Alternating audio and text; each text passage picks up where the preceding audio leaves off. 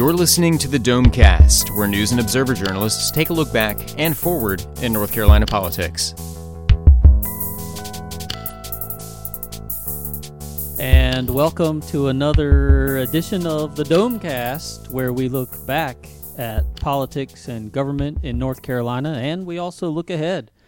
I am Andy Curlis with the News and Observer. I'm here with Pat Gannon and Ben Brown of The Insider. We'll hear later from Colin Campbell and Lynn Bonner making her first appearance on the Domecast. We have a good show for you. We're going to talk about incentives, the Volvo deal. We'll talk about the budget, which is rolling out in the House. And, of course, we'll get to our headliners of the week. Before we get started on really the incentives, and a big story throughout the week was the Volvo deal announced in South Carolina, prompting an incentives debate. And, of course, it had Governor McCrory, who's been trying to get an incentives package through, talking early in the week in Raleigh about the need to compete. I had a wonderful lunch today with Tim Moore and Phil Berger at the Executive Mansion, talking about the next steps we need. And there was agreement that we need to take steps to pass an NC Competes bill to ensure that we are not only just competitive with South Carolina or Tennessee or Virginia, but competitive with all the other southeastern states that are led primarily by Republican governors that are as aggressive and bold as I'm attempting to be, and I am, who are competing against us as Carolina and Duke competes against each other in basketball. And so Ben Brown with The Insider, what's he talking about? What happened, and what's going on there? Okay, so we knew last week that North Carolina was out of the running for the Volvo Cars plant. You know, Volvo has been looking to improve its sales in the U.S. and boost its profile, and it leaked out a few months ago through the British media that that Volvo was shopping in the Southeast for a good site to build a new plant. Would have been a big kahuna for North Carolina. The governor and other economic development folks have been raring to get a car manufacturer here. But we found out Monday who did get it, and that's South Carolina. They put up more than $200 million in various incentives. Some reports are drifting up to $300 million. I think it depends on what you throw in there, counting as incentives. But and I'll let Pat talk more about that in a minute, but it's pretty big news for South Carolina, you know, like 4,000 direct jobs over time, a $500 million investment. It's the first Volvo plant in the U.S., and it comes essentially right after Mercedes-Benz vans picked the same area. I think it was around Charleston for a new plant. And those are those aren't the first, you know, South Carolina upsets for North Carolina. You know, there's a lot of political fallout after the Continental Tire thing a few years ago. Again, picking South Carolina instead of North Carolina, and every time the focus falls on incentives and how North Carolina, you know, maybe should have done more in that regard. A lot of blame game. I'll turn it over to Pat to talk a little bit more about that. Yeah, Pat. So there's a lot of arguing over this, and as of right now, not a lot of resolution, it seems. No, this is a every year debate in North Carolina, has been for years and years, even going back to when Democrats were in power. How much is too much in incentives? That's a big question. And of course, this Volvo deal, South Carolina land in the Volvo plant, has put a spotlight on it again. Not that it needed a spotlight. You know, the issue already divides Republicans and Democrats alike. There are Republicans who are okay with incentives. There's Republicans who despise any type of incentive. And this is all playing into the budget debate this year. How far should we go? The House has its own plan, which it passed. The Senate has done nothing with it. The Senate passed a kind of a minor tweak to give the governor a little more money in his main incentives program. The House has done nothing with that. So this all goes into the budget. We had the governor and his commerce secretary last week coming out and saying, you know, we really need this incentives, a stronger incentives package to be able to compete with states like South Carolina, Georgia, Tennessee, et cetera. Tim Moore told me last week that even with the package that the House has passed, it wouldn't have been able to compete with South Carolina for the Volvo plant. We have the Senate. A lot of the senators just don't like incentives at all and would rather keep cutting taxes. So this is a debate that I don't see going away. It's a debate that it's going to come down to the final days of session probably in terms of what's going to happen and what kind of package they're going to move forward to. And one other thing kind of related is auto plants. There's several sites in North Carolina that could take an automobile plant, and that are big enough to fit an auto plant, and that have been discussed as possible locations for an auto plant. Most of them are in somewhat rural areas, if not very rural areas. We've heard a lot of talk this session about helping rural areas compete with the Raleighs and Charlottes and Winston-Salems and Wilmingtons and Asheville's of the state. So in order to do, the best way probably to do that would be to land one of these huge auto plants in one of these rural areas. So how much is too much to pay to spur the economy in a rural area? And that plays in the incentives debate as well. And it really does get into the pure philosophical debate where you have, and it's within the Republican Party right now, who happens to be in charge. There are many who just will not go for incentives. That's been the Republican Party position in this state for a long time. Yeah, they say it's unfair tax policy to favor one certain industry or business over another. They say it's picking winners and losers, which we hear just about every day up here in one debate or another. That the state shouldn't be picking winners and losers. It should be the free market that drives decisions of companies. And then you have existing companies here, maybe let's say, for example, a furniture company who doesn't get any incentives. And then the state tries to lure another furniture company that's going to compete with the existing furniture company, and they get incentives, making it kind of an unfair competition. Mm-hmm. And Ben Brown, of course, the South Carolina and Georgia were the other states in the mix. They're both governed by Republicans, right? That's correct. And go ahead. South Carolina and Georgia definitely seem to be the repeat competition states. Every single time this comes up, South Carolina and Georgia seem to be. So Continental Tire, I'm thinking, that's South Carolina. Then the Caterpillar thing, that was Georgia. Georgia's also known for the film stuff. I mean, those are the two states that always seem to be the ones to beat that are on the map. Mm-hmm. Well, it's certainly going to this was going to be right to the end, it sounds like, in this session, and it'll be interesting to watch. Let's take a short break, and we'll be back and talk a little bit about the budget. Each year, over 200,000 children are treated at Duke Children's Hospital and Health Care Center for a wide range of medical conditions, from common childhood illnesses to life-threatening diseases. Knowing your gift could change a child's life, make your donation at newblue.com and receive a free download of our latest single, Family Quilt, along with other special offers from participating sponsors. Donate today and become part of our Family Quilt.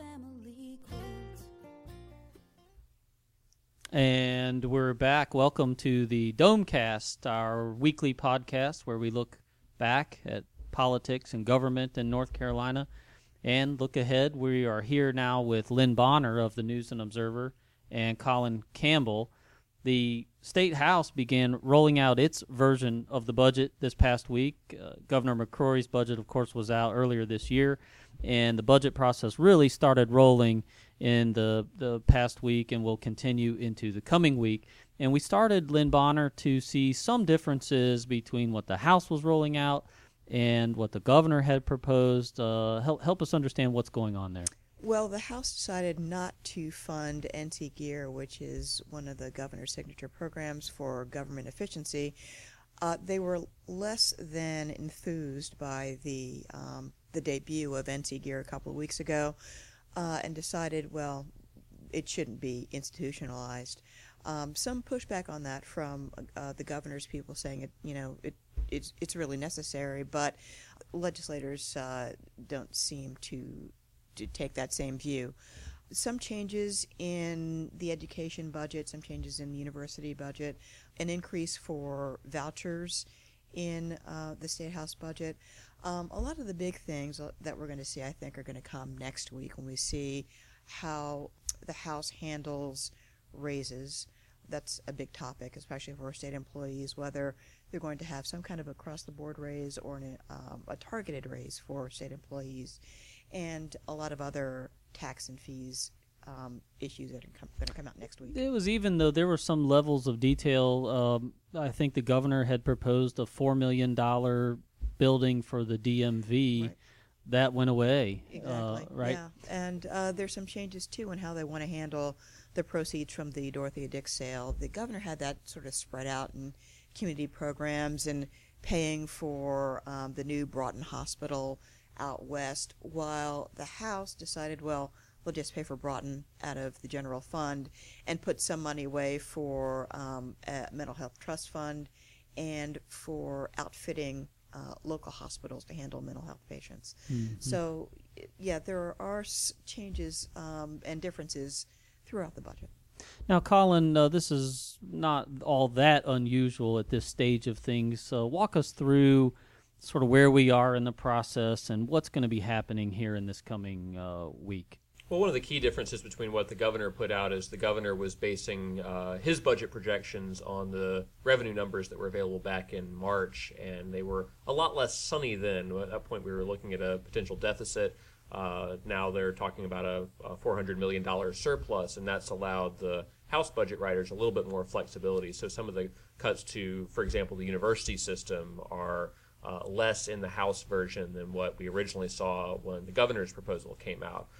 So that's all sort of, I guess, a little bit more fine-tuned now than the original proposal.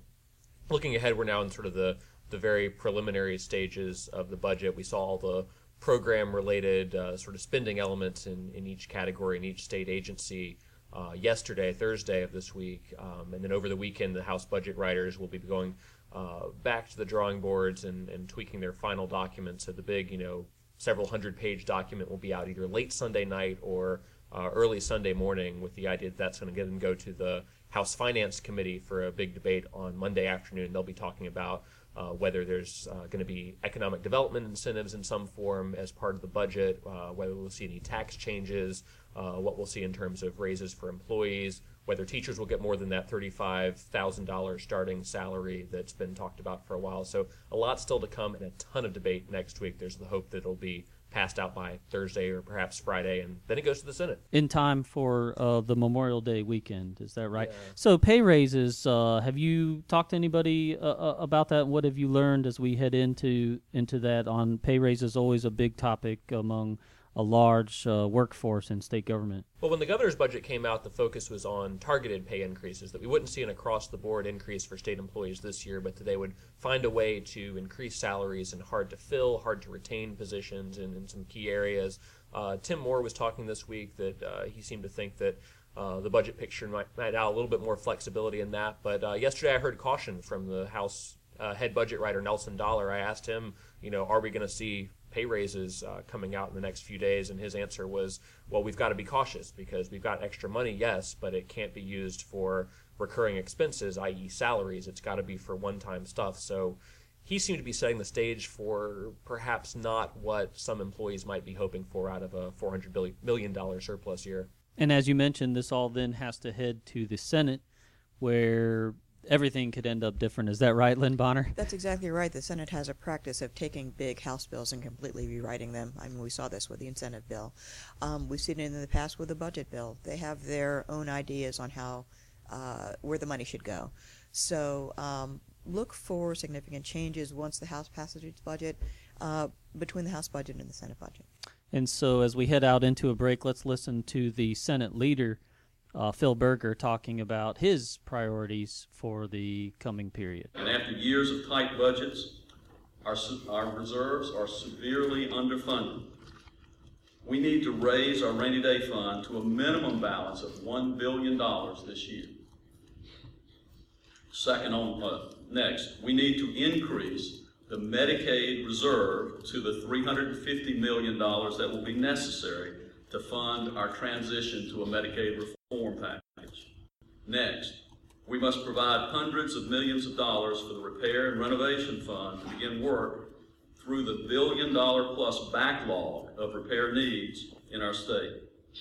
And those are needs at our state universities, our state buildings, and other facilities. And we will fulfill the promise we made 2 years ago to help attract the best and brightest to our classrooms by moving starting teacher pay up to $35,000 per year this year. Finally, we must enact a comprehensive economic development policy that continues to reduce the tax burden on our existing citizens and businesses while allowing North Carolina to continue to create new jobs against our neighbors. Social Security believes the integrity of our programs is important. To protect the people we serve and the services we offer, we use many tools to identify, prevent, and stop fraud. We identify fraud by using tools that predict the chance of fraud happening. We also have stiff penalties that discourage people from committing fraud. Social Security has zero tolerance for fraud, and so should you. If you suspect someone is committing Social Security fraud, report it online at http://oig.ssa.gov/report or call the Social Security Fraud Hotline at 1-800-269-0271. And we're back on the Domecast, our weekly look back and ahead in North Carolina government and politics. I'm Andy Curlis with the News and Observer. We are here with Lynn Bonner and Colin Campbell of the News and Observer and Ben Brown and Patrick Gannon of The Insider. We're going to a segment we call Headliner of the Week.